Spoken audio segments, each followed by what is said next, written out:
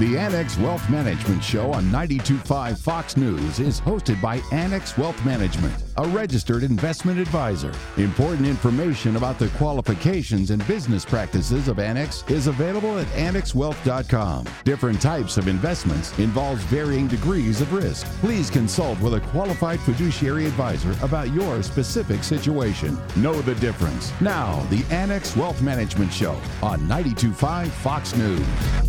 All right, let's start the timer. We got 60 minutes. Let's pack it in. This is Money Talk, the Annex Wealth Management Show. In the next hour, good stuff. Details about an inflation webinar that's coming up next Wednesday. We want you to be part of that. If you have heard about our webinars, they're fantastic. If you haven't been to one, this would be the one. Details are on the way.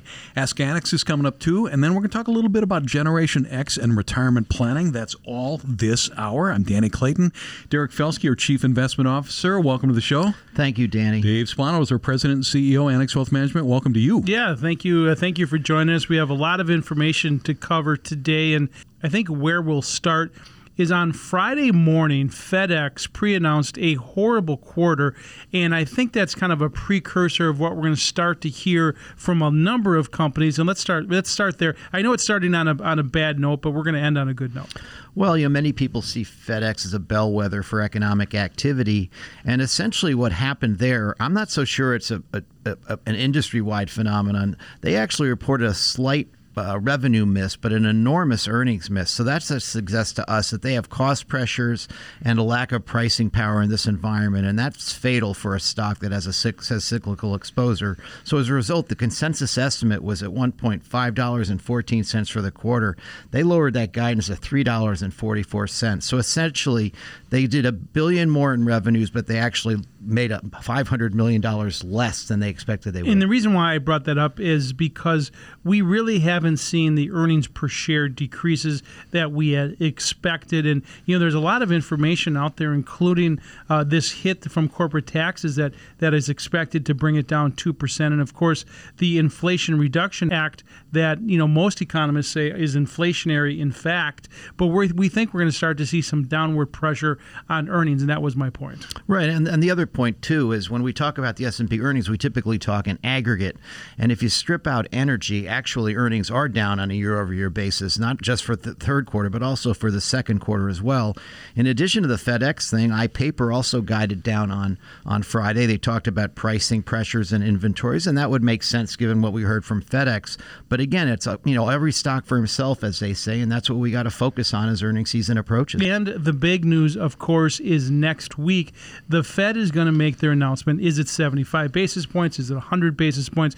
We'll have to see. But more importantly, what does the Fed say afterwards? Do they start to see a peak inflation number, and where do we go from here? Powell definitely needs to balance that hawkish rhetoric to which he's been trying to manage investor expectations with reality on the ground. And we're clearly seeing signs, not just from companies like FedEx. We've heard about it from semiconductor companies.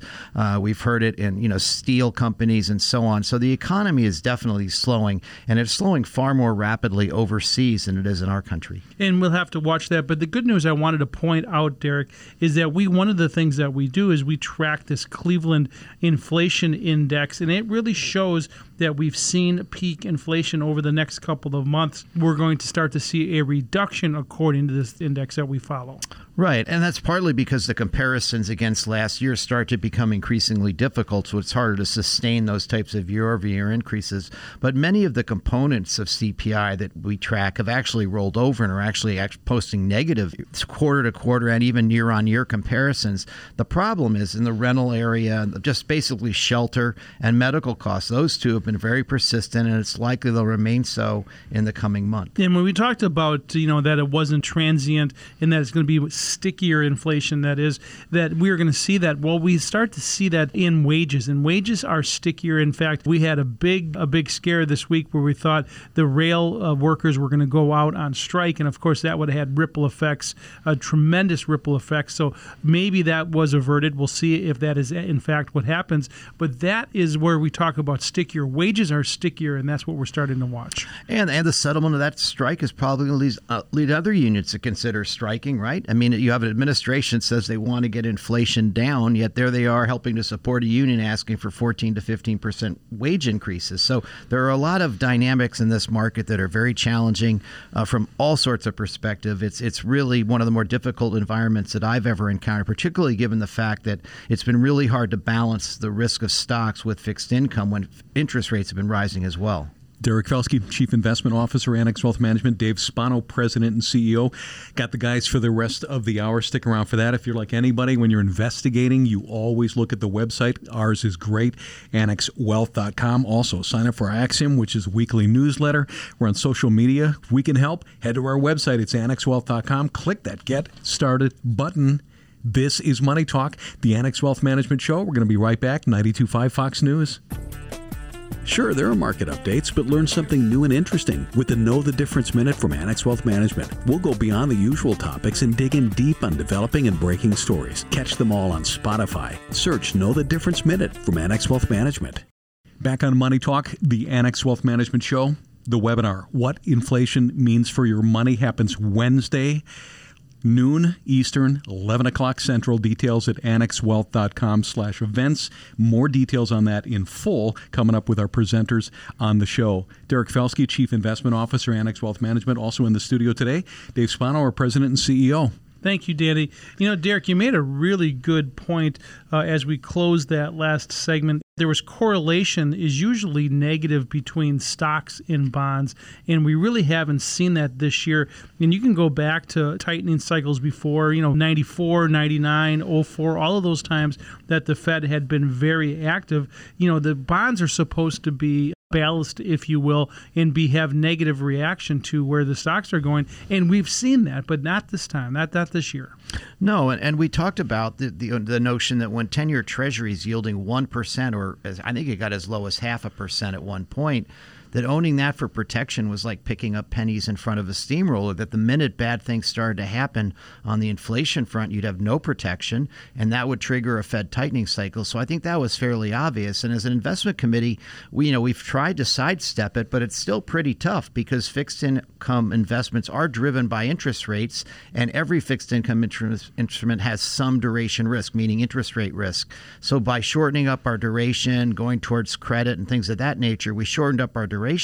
So, yeah, we're down less than the Ag Bond Index, but that still doesn't feel too great. Yeah, and that's the reason why when you try to actively manage that, there's credit and there's duration. So that's called active management in the fixed income space. And I do want to move on to another particular topic that is really interesting, and that, of course, is we talked about peak inflation. And peak inflation, that we've seen some math to that could be a positive sign because, of course, as you just said, interest rates are tied to both equities and bonds and real estate for that matter.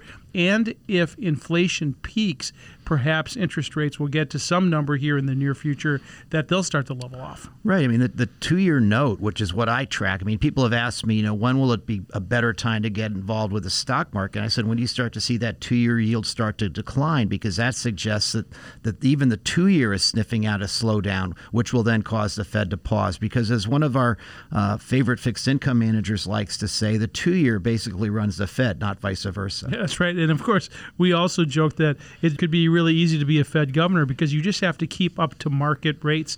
And right now, where is parity? And that's what we're going to listen for out of Powell next week. What's the number? Is it 4%? We're trading in the 2s today. So that does mean there's more interest rates to go up. But at some point, it peaks, and then the market's going to stiff that out on the equity side. Right, and that's what he needs to do. He needs to basically say that we're going to be watching the data. We know the economy's starting to slow. We're making progress against inflation. And that just will suggest to people that if not the fact that they're increasing rates, but the pace of the increases will slow, because we talked a lot early last year about the biggest risk was the pace of the increases. And right now, the pace of the increase has been pretty incredible, unprecedented in my career, and that's something that's caused the markets to be jittery. And you want some more good news, Danny? Of course, you'll remember that Madonna was in the movie, and she said, "Don't cry for me, Argentina." Yeah. Look at this headline right here. Read that out loud. Argentina to hike interest rates to 75% as inflation nears 100%. not making that up. I wanted you to read that. And Derek, that is unbelievable that Argentina has interest rates of 75% and inflation at 100. I mean, so here's the good news: we're not Argentina, right? So it really means that. What I really mean by that is, of course, there is problems around the world, including Europe, including Argentina, and that the United States continues to be the oasis. That's right, and that's I think something that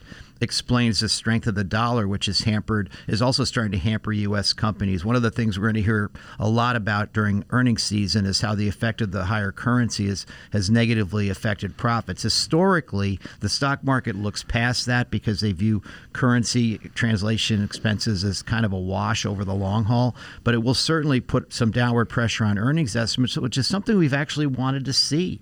In order to justify a strong market going forward, you want earnings to trough, and you want the market to anticipate that by a couple of months. So, Dave, you go to Derek for the markets and me for Madonna? Exactly. Right, well, thanks. You've been in the music business a long time, my friend. Folks, don't go it alone. Team up with Annex Wealth Management as a fee-only fiduciary. Top story, bar none, inflation. How do we deal with it? Details next on a webinar that is fast approaching. This is Money Talk, the Annex Wealth Management Show, 92.5 Fox News. Those new smartwatches give you all sorts of insights on your personal health. Heart rate, steps, all right there. WealthMetric gives you key insights on your financial health. If you're looking for analysis and data on your financial health, get your WealthMetric by visiting AnnexWealth.com. Know the difference with Annex Wealth Management? Inflation isn't new. It's been around a lot longer than you might imagine. But the current inflationary environment is hitting hard with major impacts for everybody. The more we all know, the better prepared we can be to find ways to deal with it. Education is always important at Annex Wealth Management, and that's why we hold as many webinars as we do. We're going to talk about inflation here and give you details on an upcoming educational webinar. To set the stage, joined by Deanne Phillips, Director of Client Learning and Development, CFP, CDFA at Annex. Hey, Deanne. Hey there, Danny. Tom Parks, Director of Retirement Plan Services, Annex Wealth Management. Hey, Tom. Thanks for having me, Danny.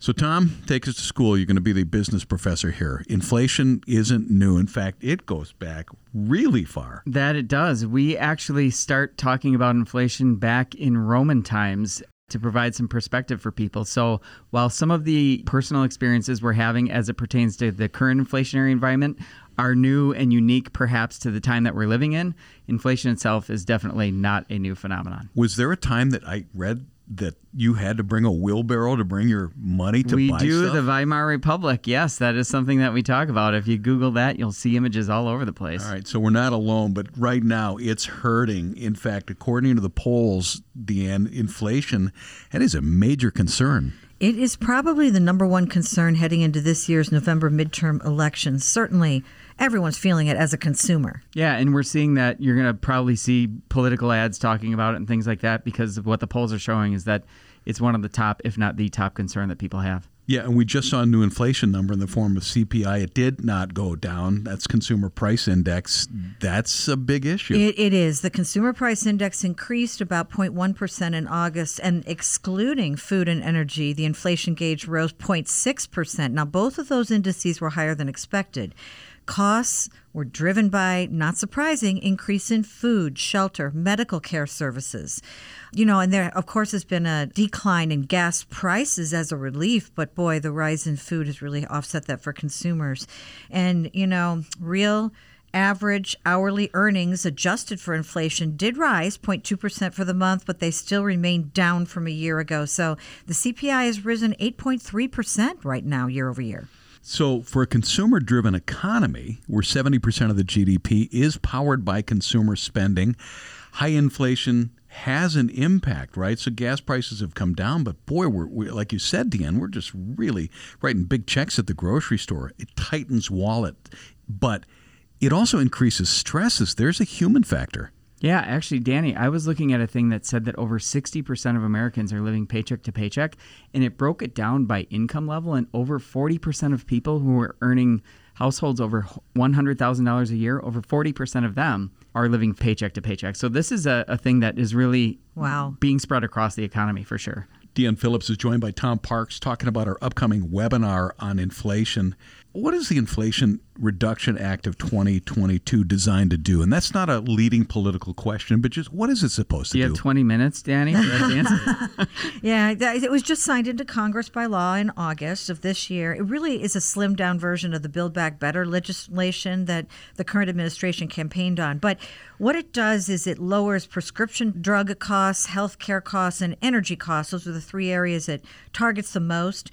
It's the most aggressive action on tackling the climate crisis in American history. But none of this is going to happen soon overnight. enough. No. It lays out several years worth of energy credits, especially for the consumer, and changes in the healthcare. Right. So we're sitting right now in a high inflationary time. Mm-hmm. People are getting squeezed. Right. People are wondering what it is that they can do or should do. I got to ask a dumb question. Is inflation ever a good thing? A little bit can be good for the economy. So the FMOC, the Federal Open Market Committee, the Fed, right? They meet 8 times a year to review economic and financial conditions, and they update their monetary policy strategy after each meeting.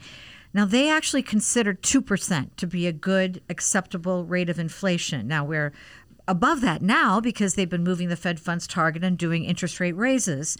And sometimes they will target a higher number to ensure maximum employment. But right now, employment doesn't seem to be the issue. Yeah, so inflation itself isn't necessarily the bad thing. It's a question of how much and how does it fit in the overall economy. Like Dan said, there is a target for inflation and it's above zero. So it's just really a matter of taking all these things into context in the economy. Supply and demand need a little inflation to be competitive. Well, one cure for inflation would be a recession, but we don't want that. Yeah, no. So inflation itself is not correlative to a recession. Now, many people are concerned that the Fed's raising of interest rate increases the likelihood of a recession, but it's important not to conflate the two issues. While the Fed's reaction to inflation could send us toward a recession, inflation itself doesn't. So again, 2 mandates the Fed has: keep their arms around inflation and make sure unemployment is low, which it is. All right, let's learn something maybe that will help. We're hosting a webinar. In fact, you two are hosting it, and it happens next Wednesday, so it's coming up pretty quick. That's right, Danny. We are going to be doing it online, so we encourage people to sign up because obviously we can only scratch the surface with the information we're talking about here. We're going to get into greater detail not only about the Inflation Reduction Act, but kind of look at what's going on with inflation more in greater detail to give people some perspective and hopefully some insight into how they can give themselves some relief. And it's what inflation means for your money. It's Wednesday, September 21st at noon Eastern and 11 a.m. Central. You can register at annexwealth.com under the Events tab. Deanne Phillips, thanks for joining us. Thanks for having me. You too, Tom Parks. Thanks for having me, Danny. This is Money Talk, the Annex Wealth Management Show, Sunday, September 18th. Quick break. We're going to be right back. 92.5 Fox News. Cut through the clutter with Axiom, the weekly newsletter from Annex Wealth Management. Subscribe today for 7 insights built and delivered to you every Sunday. It'll help you navigate the markets and the things that affect your money. The Axiom. Sign up at annexwealth.com. Know the difference with Annex Wealth Management? The R in RMD stands for required. No messing around. It must be done. But when? Eric Strom, Financial Planning Manager at Annex Wealth Management, also a CFP, and he's got an excellent blog post at annexwealth.com covering 6 reasons why you might consider taking them sooner than later. Hello, Eric. Hello, Danny. I guess the first question is, do most people wait till the end of the year, and why? Once you're age 72 or older under current law, generally you're required to take certain distributions out of accounts. And it is common to wait towards the end of the year to take these distributions. That's advice that's been around for a long time. Get as much growth as possible. And for many people, Danny, it is the right thing to wait until the end of the year. However, there's not enough talk about the advantages of taking your RMD earlier in the year. For some, that's the right thing. So we're going to go through some reasons today, right? Yeah, we're going to go through one by one. And the first is you may want to do a Roth conversion during the year. That's right, because no one knows what's going to happen in the markets. Markets go up and down. For example, during COVID, we saw a steep market decline at one point, and we were helping many clients do Roth conversions. That's where you're converting some of your pre-tax assets to Roth. When we see severe market declines, that's a great time to do Roth conversions. But did you know, Danny, that you can't do a Roth conversion if you haven't yet fulfilled your RMD for the year? So for some folks who are interested in doing that particular particular tax strategy, taking that RMD right away gives you a good posture and setup to be able to snap and do those Roth conversions as soon as we see those market dips. Reasons to take an RMD earlier than year end. You may pass away during the year. Yeah, here's one. So none of us know exactly how long we have on this planet, right? Once you're taking required minimum distributions, guess what? If you pass away during the year and you haven't yet taken your RMD, your loved ones and beneficiaries are going to have to do that for you during a time of grieving. That's a big reason why it sometimes is good to just get that RMD done out of the way earlier. That way you know at least you've got that peace of mind that your loved ones won't have to have that on their to-do list. Another reason you write about in the blog post to consider an earlier than year-end taking of an RMD, you may want the freedom to spend your distribution earlier than December. Yeah, that's right. So, Danny, some folks are just not even aware that it's an option to take an RMD earlier in the year. That's the good news. You can actually take an RMD anytime during the year. Many people are actually using their RMDs to spend. Maybe you're going to be taking a trip or you just need grocery money. You can take that RMD anytime you want. So January, February is fine. This should be the fun part, right? Yeah, exactly. This is your money. Let's spend it. Eric Strom, Financial Planning Manager at Annex Wealth Management, also a CFP. Great blog post at annexwealth.com covering reasons to consider taking your RMD earlier than year end. You may want to use your RMD to pay taxes. Maybe you have some dividend income or you have capital gains from investment accounts that are outside of IRAs. For folks like that, or maybe you have a small business or rental properties or other types of income where you cannot do withholding. In situations like that, sometimes people need to make what are called quarterly payments or estimated payments. I'm sure you've heard of that. But did you know that one alternative to that is that you can use IRA withdrawals or other account withdrawals that offer withholding to help pay towards that tax liability? Some people don't want to bother with paying quarterly payments. It can be a hassle. So an RMD actually for some can be an opportunity to maybe withhold 50% or even 100% of your required minimum distribution to help pay that tax bill. So that's something at Annex that we help a lot of our clients with. Last reason not to wait that we'll talk about, you may want to donate your RMD to charity, and this brings people a lot of pleasure to do things like this. It really does. So the Secure Act passed a few years ago actually backed up the required minimum distribution start age to 72. We're all probably aware of that. But at the same time, once you turn 70 and a half, you can start making something called qualified charitable distributions, or a QCD. What's nice about a QCD is that you're donating directly to a charity from your IRA,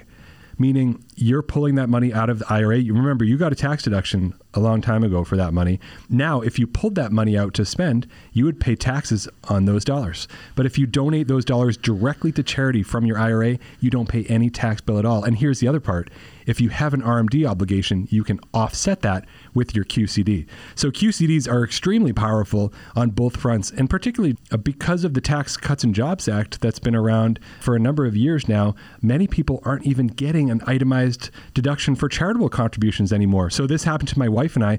We used to itemize our deductions before the Tax Cuts and Jobs Act. Once that was passed, we couldn't do it anymore. So if I donate to a charity, I don't necessarily get a deduction anymore. The QCDs are a way to recapture that, as well as get that offset of the RMD as well. So lots of good benefits there. If that sounds like something intriguing to you and you're 70 and a half or above, definitely talk to your financial planner about that strategy. What is the process? How long does it take to take an RMD? Is it days, weeks? Oh, no. You just contact, your financial advisor if you're a client of Annex, for example, or your custodian, and you just request a withdrawal. And the custodian or advisor will generally calculate your RMD obligation for you. So they'll say, hey, it's $20,512. It's just a phone call away. Just call them up or go online and request that withdrawal. The scary part about the RMD, if you don't take it, there's a big penalty. Oh, it's very big. In fact, it's 50% of what you were supposed to have taken out. It's jaw-dropping, in fact. Jaw-dropping. Yep. Again, that blog post up at annexwealth.com. Visit the site. There is a lot there for investment, retirement planning, tax planning, and estate planning. We do it as a fee-only fiduciary. Know the difference. The website, annexwealth.com. Click that Get Started button. Eric Strom, Financial Planning Manager and a CFP at Annex Wealth Management. Always appreciate your insight. Thanks, Danny. Those new smartwatches give you all sorts of insights on your personal health. Heart rate, steps, all right there. WealthMetric gives you key insights on your financial health. If you're looking for analysis and data on your financial health, get your WealthMetric by visiting annexwealth.com. Know the difference? We are back. Time for Ask Annex. Sarah Kyle, wealth manager, Annex Wealth Management, is back. Hey. Hey. And Randy Winkler, CFP and a wealth manager, is back as well. Hi, Danny. Here's how this goes. If you got a question for us, we love to hear them. You don't have to put your name on the radio. We got a lot of anonymous on the segment this time around, and we get back to everybody. Our first is anonymous. Coworker says that while house values add to net worth, it isn't a factor in my overall financial plan. Is that true? Yes, that is true. It's not factored in unless you sell it and don't buy another house. Because it doesn't produce any cash, we don't count it in the plan. Yeah, you'll always need a place to live. So unless you had two homes and you were selling one, then the house is part of your net worth, but it's not helping you reach your financial goals. I mean, obviously, besides pegging a number, does it have a purpose, net worth? It can. I know there's some places if you're going to get a loan or lines of credit, things like that, they're going to look at your net worth. For a lot of times, it's just milestones. You know, sometimes when people hit $1 million or $10 million as a net worth, that's kind of a cool moment.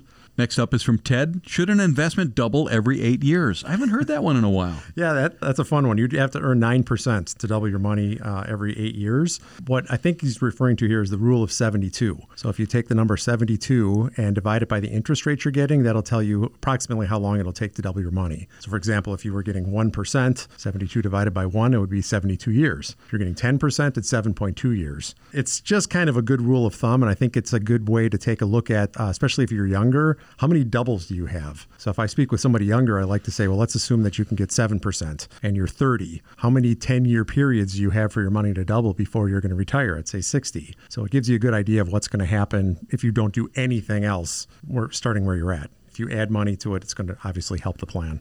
Next up is from Phil. Thanks for the show. You've had several recent stories of inheritances, and I'd like to offer the advice to not make decisions too rapidly in light of any grief one might be experiencing. I've seen people make wrong decisions. I'm interested in your take on this. Yeah, this one we've seen, unfortunately, often where people have a death and they're grieving and they think they have to make some decisions, or they make a decision and then they regret it later. Most of the time, there's nothing really urgent that has to happen. You can take the time, and your wealth team should be able to help you through that. The only time I've seen where there is some urgency is if the person who dies is receiving an RMD, dies near the end of the year and hasn't taken the RMD yet. That's where there can be a little bit of a time crunch because you have to open up the beneficiary IRA, get the account transferred, take the RMD to avoid the penalty for not doing so. But again, if you're working with a wealth team, they'll be able to help you through that and let you know what's urgent and what isn't. Mm-hmm. And I think it's a rule of thumb is to wait a year before making any big decisions after a death. I've seen it firsthand with a relative where his wife passed away and a month later he sold his business, thinking, oh, now my wife passed away, I'm going to go travel. Well, then he really realized he had nobody to travel with. In reality, he should have kept the business and put more time into the business. So yeah, I would say rule of thumb, wait at least a year before making any big decisions, selling the house, selling a business, or things like that. Good advice, guys, and thanks for the question, Phil. Mike asks, 529s, lump sum if I can, or should I spread out the contributions? I've got about $10K to start. This is an interesting question based on the timing of when it's being asked. Because normally I would say, if I was going to give a rule of thumb, which I don't particularly like, probably dollar cost average into the market because you're going from cash. You don't want to put it all in and have the market tank, and then you've got at least a short-term loss. If you're doing it today, if he was asking this question today, I'd probably say put it all in because the market's cooperating by putting everything on sale for you. But you also want to factor in your time frame. When are you going to need the money? Do you have time to take advantage of the volatility of the market? But these are all the questions I'd ask before giving guidance on when to invest that money and over what time frame. And our last one on Ask Annex, also anonymous. I-bonds, high yield savings, or CDs right now if I want to be super careful? Why not all three? They're all good. All depends on your time frame, your risk tolerance, and your liquidity needs. The I-bonds and the CDs, there's going to be a holding period where the high-yield savings is very liquid. High-yield savings are not so much at brick-and-mortar locations. That would be online places, Randy? Yeah, online banks and some other institutions, typically because they don't have the expenses and overhead of a building, they can offer higher rates. And some of them are getting to be pretty attractive these days. Due diligence for sure. Yeah, right? Do some investigation, make sure that it's a legitimate organization, that they're FDIC insured, and that you're making a good choice. Sarah Kyle, Wealth Manager, Annex Wealth Management, thank you. You bet. Randy Winkler, CFP and a Wealth Manager, thank you. You're welcome, Danny. This Money Talk, the Annex Wealth Management Show. We're going to be right back. 92.5 Fox News. It starts with a call. With one call, you can start seeing your future more clearly. If your financial picture is cloudy because you're getting conflicting tax, investment, and estate planning advice, help is a call or a click away. Annex Wealth Management's team works to get your investment plan in line with your tax plan and your estate plan. Build confidence with one team working to create one comprehensive plan as a fee-only fiduciary. Annex Wealth Management. One team, one plan, one fee. AnnexWealth.com. Know the difference with Annex Wealth Management? Robert Chastain, Branch Director, Wealth Manager at Annex Wealth Management in Southwest Florida. Hey, Robert. Hi, Danny. Our relationship with clients go far beyond the investment and retirement planning because life is a journey. We realize each mile is important. We're in it with you for the length of the relationship. Know the difference.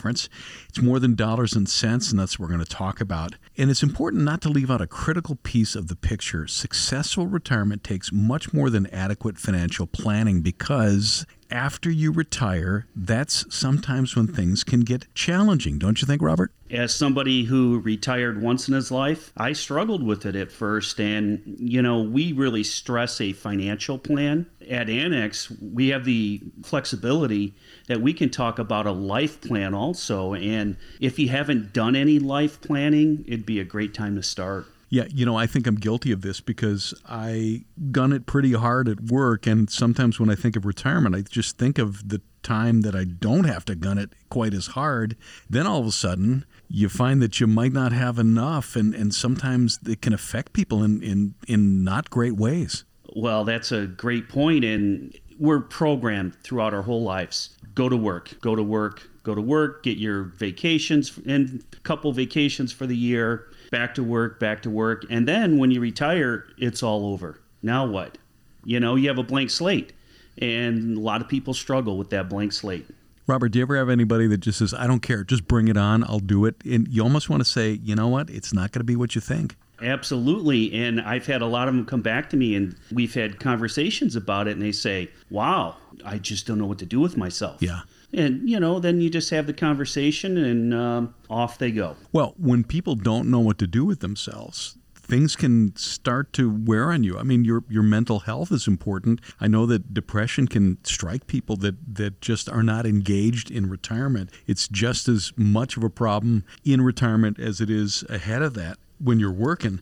There are components of true success in retirement. Robert, I kind of want you to talk a little bit about those. One is to have structure. It sure is. And Danny, I'll just kind of not steal the show, but let's talk about structure, purpose, and community. But we'll start with structure, right? And again, we've touched on it. Your whole life, you've had a schedule, right? You've had your couple vacations. If you have children, I know my wife always kept a calendar of all their events, right? So it's probably a really good idea when you retire, before you retire, create a retirement calendar. And now you got to go 7 days, right? Because typically people work 5 days a week, 40 hours, 50 hours. And now we've got to go 7 days, keep a calendar and make some appointments, put things on there that you are going to do on a weekly basis that are repeating. So you have something, okay, I have to be here, I have to be there, et cetera, et cetera. Yeah, it might be as simple as, get a workout in or go to the library or do the groceries or make sure that the lawn is good or the boat is good and things like that. Just those little basic chores that you can kind of check off and make sure that you get a feeling of accomplishment. It's just a weekly routine that you want to work into. A few people that I've spoken with that traveled a lot for work, it really bothered them that they were never in airports, never in running from here to there. And I said, plan some 1 or 2 day trips, put them on your calendar and just go visit places that you've never seen before. Maybe it's a 2-hour drive, 3-hour drive, 5-hour drive. Just go do that 1 or 2 days, but put it on your calendar. And then you have that need to see something new or be traveling. Robert Chastain is branch director and a wealth manager at Annex Wealth Management in Naples. You talked about the components. The first was structure. The next one you mentioned was purpose. How do you break that down? If we don't feel like our lives matter, it's kind of self-defeating, right? And that's when you can really circle the drain and go down the rabbit hole. Let's look at giving back. Is there anything better when you give your talents to somebody and you see them thrive? I mean, it's a compliment that you've really helped somebody else. when you meet people who are retired, ask them what they are retired from. I guarantee you they will be happy to share it with you. They're probably happy to talk about their career, their accomplishments, some things they've done, and they may share some knowledge that would be very helpful for you. And, it's just another way. It's a conversation starter for a lot of things. Sure. We talked about structure, we talked about purpose. How about community? Well, what do you give and what do you get? If you like your community and you want to be involved in your community, you're a good person, volunteer in your community. Get out there and give back to it and improve it. And if you are retired, you have the time, and if you have the knowledge and the skills, your community will love you for it. And I've talked about this in prior episodes, but I ref football, basketball, and soccer. And it's amazing. Yeah, run around, sweat with the kids, but it's amazing to watch the kids, the parents. I get a lot from it, but yet I really enjoy it. And not only that, I have a fraternity of brothers that I ref with, and they're all people I never knew before. So it's a great way to be out in your community, helping out, enjoying weather or the winter. And I get to participate in sports. Robert Chastain, Branch Director, Wealth Manager, Annex Wealth Management. Beyond the financial plan, we want you to have a well-constructed financial plan for sure, but that goes by the wayside if there are factors that conspire to derail you. Any last takeaways? Yeah. If there's one sentence that I could share with you, make sure that you wear out and don't rust out. Don't sit in front of the TV. Don't retire, go home, and just stay home and not do anything. Enjoy your life. You've earned the right. Fantastic. Folks, it starts with that first meeting with Annex Wealth Management. We get to know you, what your hopes are, your dreams, your goals, and that's where we are different. For investment, retirement planning, tax planning, and estate planning, Annex does it as a fee-only fiduciary. Know the difference? Website, annexwealth.com. Click that Get Started button. Robert Chastain, Branch Director, Wealth Manager, Annex Wealth Management, Naples. Thanks for joining us. Thank you, Danny. This is Money Talk, the Annex Wealth Management Show. We're going to be right back. 92.5 Fox News. Cut through the clutter with Axiom, the weekly newsletter from Annex Wealth Management. Subscribe today for 7 insights built and delivered to you every Sunday. It'll help you navigate the markets and the things that affect your money. The Axiom. Sign up at annexwealth.com. Know the difference with Annex Wealth Management, and right at the top, I'm going to go on record as being an official baby boomer. On one side of the boomers is the silent generation, preceded by the greatest generation, but on the other side is Generation X, which for the oldest members of Generation X are now about 10 years out from traditional retirement. So I'm joined by Keith Butler, a wealth manager at Annex Wealth Management. Keith, you a boomer or an Xer? Are you saying I don't look like a millennial? Okay. I'm on the very young end of the baby boom. Yeah, me too. Yeah. All right. There's new research report focusing specifically on Gen X, their financial situation, how they plan, how ready are they for retirement. The headline is they've got some catching up to do. Have you seen the same thing? I have, Danny, and while I don't pass myself off as an expert on generations, I have done some studying on this topic because it became of great interest to us back when I was in a private practice of law. And I think we need to take a step back and say, why? Before we start analyzing this, why are generations different? Why do baby boomers happen to have a certain ways about them? Generation Xers a little bit different, the silent before then. And if you look back, it really comes down to how you're raised, the effects of the world around you. For example, greatest generation grew up during the Depression. Yep. When I was a little kid, my father grew up in great poverty in Missouri. It was drilled into me to this day about not wasting. It bothers me to throw away food. You just didn't waste. So these are things that are ingrained in kids, and they're often based on the experiences that they have. Now, we as boomers, most of our parents in the baby boom were the greatest generation. And most of the parents of Generation Xers were the silent generation. Now, there was a shift because when you and I were little kids, Danny, and in my neighborhood, it's all of the mothers were at home.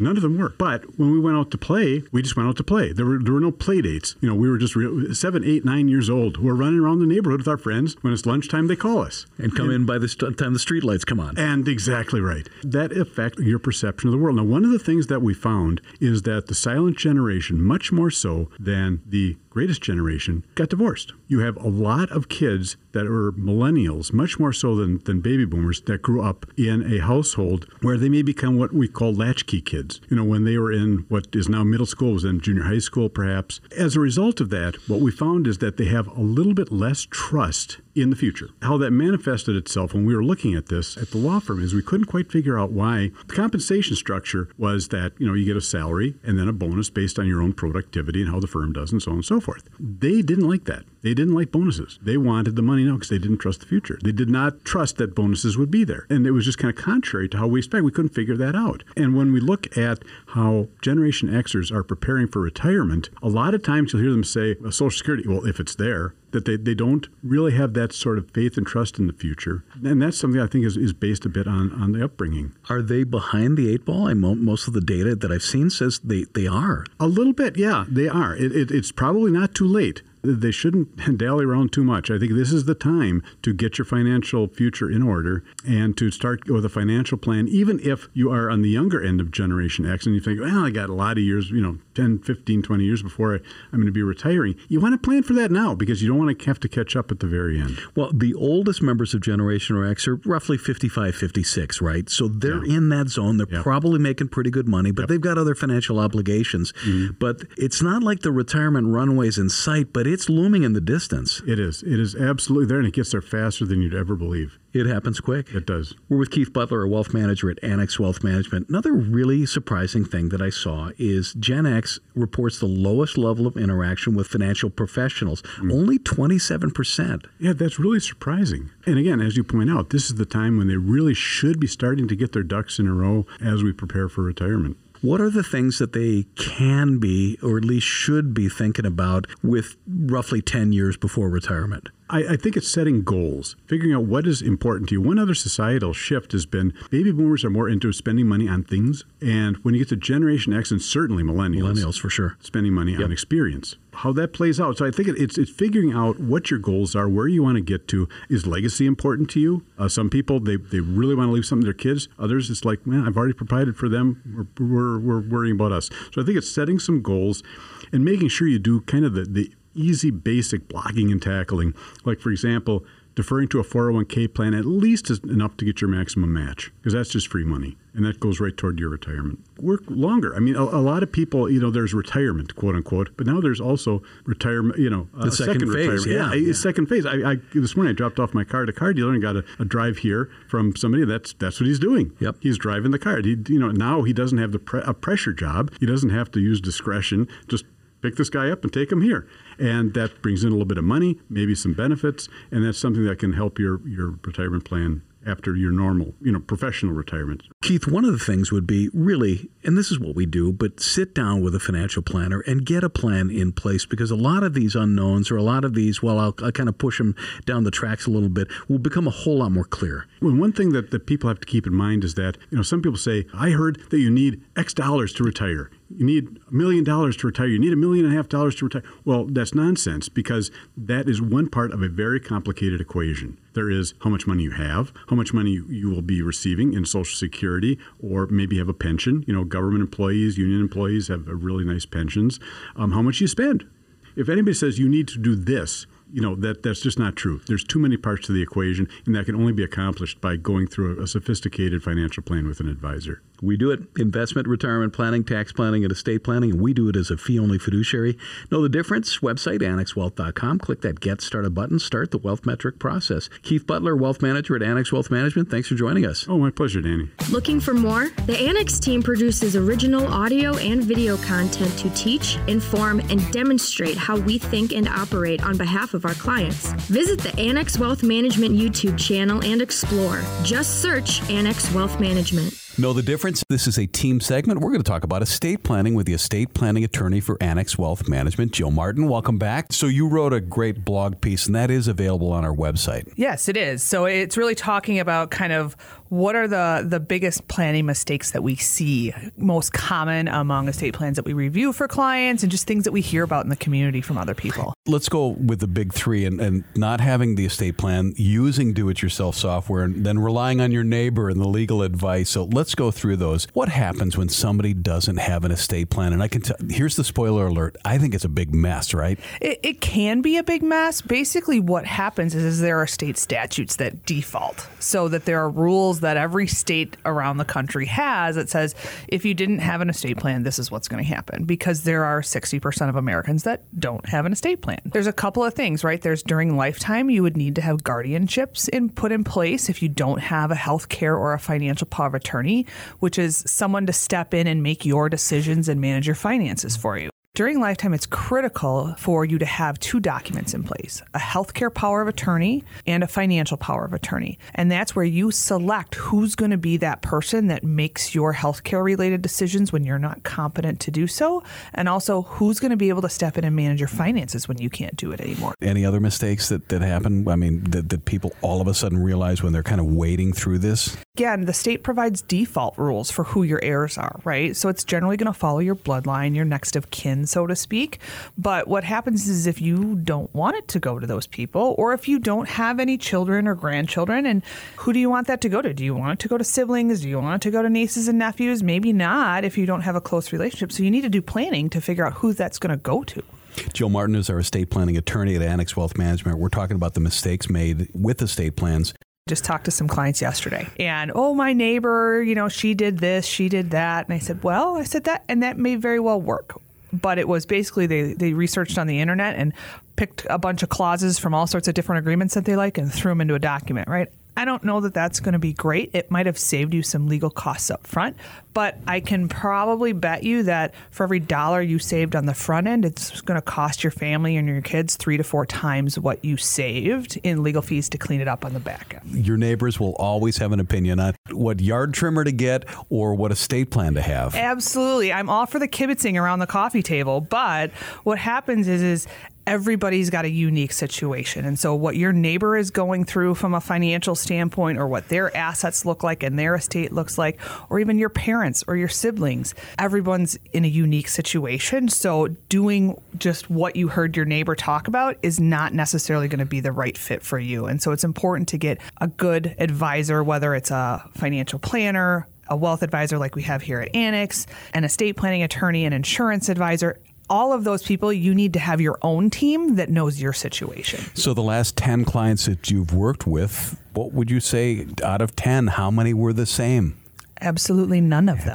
Let's talk about the legal nitty-gritty. When they go awry with legally invalid documents, then that's really where the costs start to go up, because you've got somebody that needs to wade through that. Every different document that is part of an estate plan has different execution requirements so that it's legally valid. There's little nuances in executing documents correctly, and a lot of people don't read the fine print, which is important in legal documents. Another mistake is the wrong individual as the power of attorney, the executor, or the trustee, and that's a disaster in the making. It is, Danny, and it's one of those things that I don't think people think about it as much as they really should. It's a big decision on who is going to be that financial power of attorney for you, who's going to be your executor or your trustee, because they're the person that's going to be responsible for A, following your wishes, but B, keeping everyone else informed. And you want to make sure that person is trustworthy, good with finances, is a good family communicator. It's not just a default to I go with my oldest child and then the middle child and then the youngest. Like, that's not necessarily the order. And that's what a lot of people do. They just don't think about it, and they say child 1, 2, and 3, but that could get you into trouble. And I look at my parents as an example. My mom has 2 brothers. One was financially very, very savvy. One was not.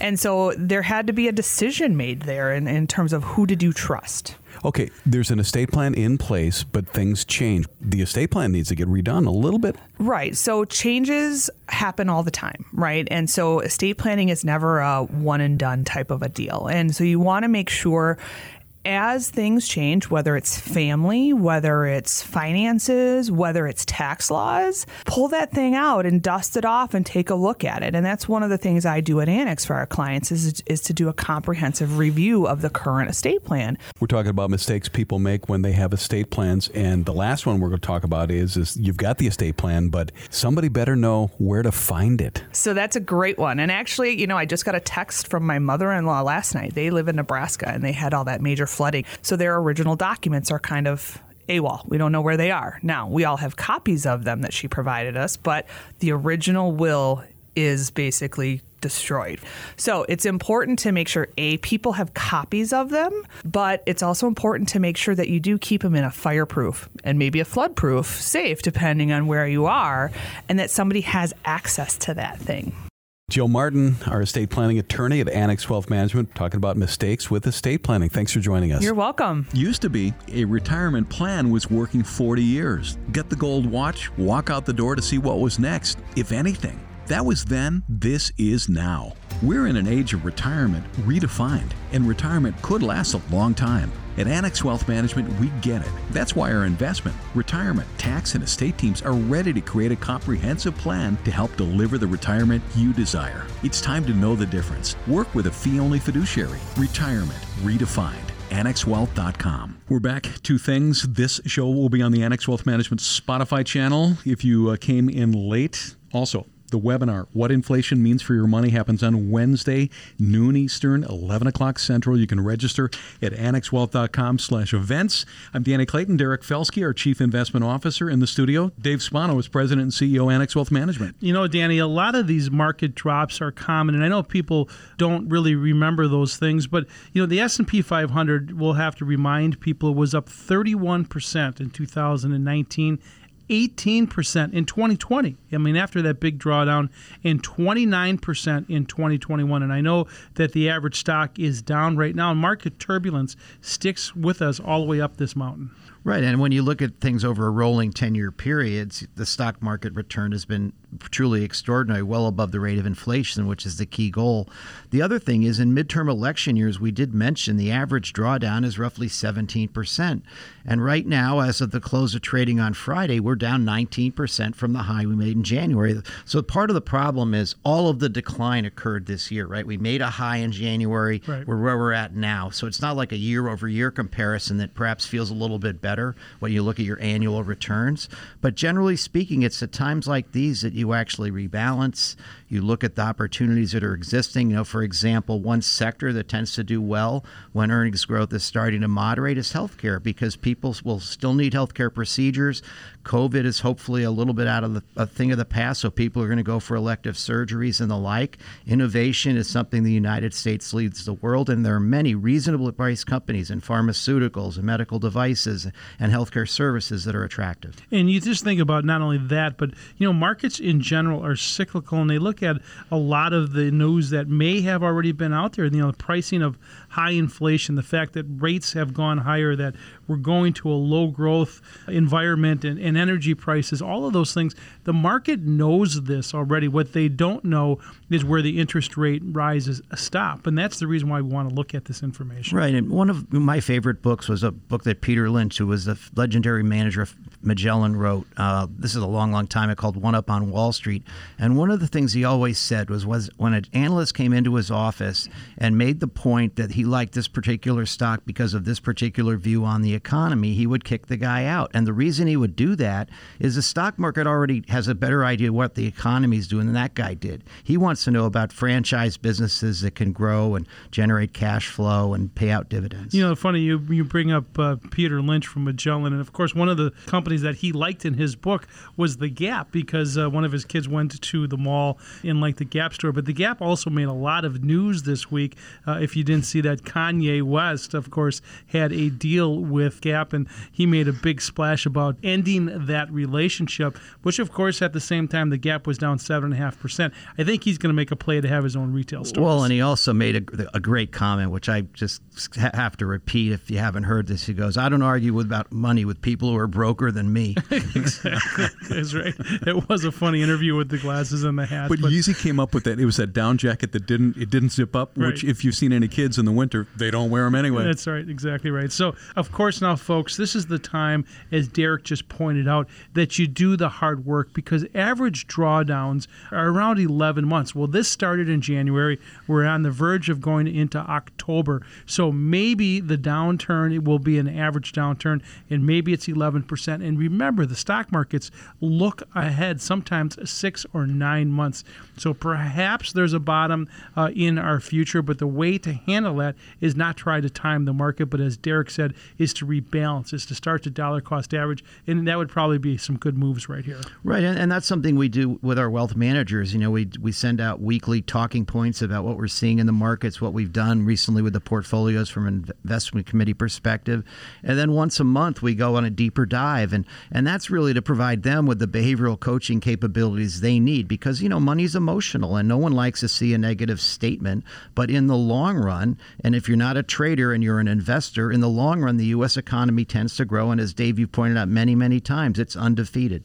Yeah, that's right. 33-0 in downturns. And really, Danny, that's really the takeaway that I want people to hear today, is the fact that this is a downturn, and there's no question it's painful, especially if you're near or in retirement right now. The more important piece of this is that this too shall pass, and that you set up your portfolio for the recovery coming up. That is what you need to do, and you can do that today. Folks, we have spent the last hour given great examples of how Annex Wealth Management can be your partner. But I got to tell you, we only scratched the surface on this radio show. I mean, this is a great source for information. We love that both clients and non-clients are listening. But get the whole story. Spend a minute or two. Fill out that contact form when you click that Get Started button. Now is the time. Annex Wealth Management is ready. If you're working with somebody else, it's great to have a second look. If you're a do-it-yourselfer, can we help get you across the finish line? You've heard all of our team experts talking about how complex things can be. It all needs to work together, and it needs to work for you, and we would love to do it. Again, the website, annexwealth.com. Click that Get Started button. See you back here next Sunday, noon. This is Money Talk, the Annex Wealth Management Show, 92.5 Fox News. The Annex Wealth Management Show is hosted by Annex Wealth Management, a fee-only registered investment advisor. Important information about the qualifications and business practices of Annex is available at annexwealth.com. Different types of investments involve varying degrees of risk. Please consult with a qualified fiduciary advisor about your specific situation.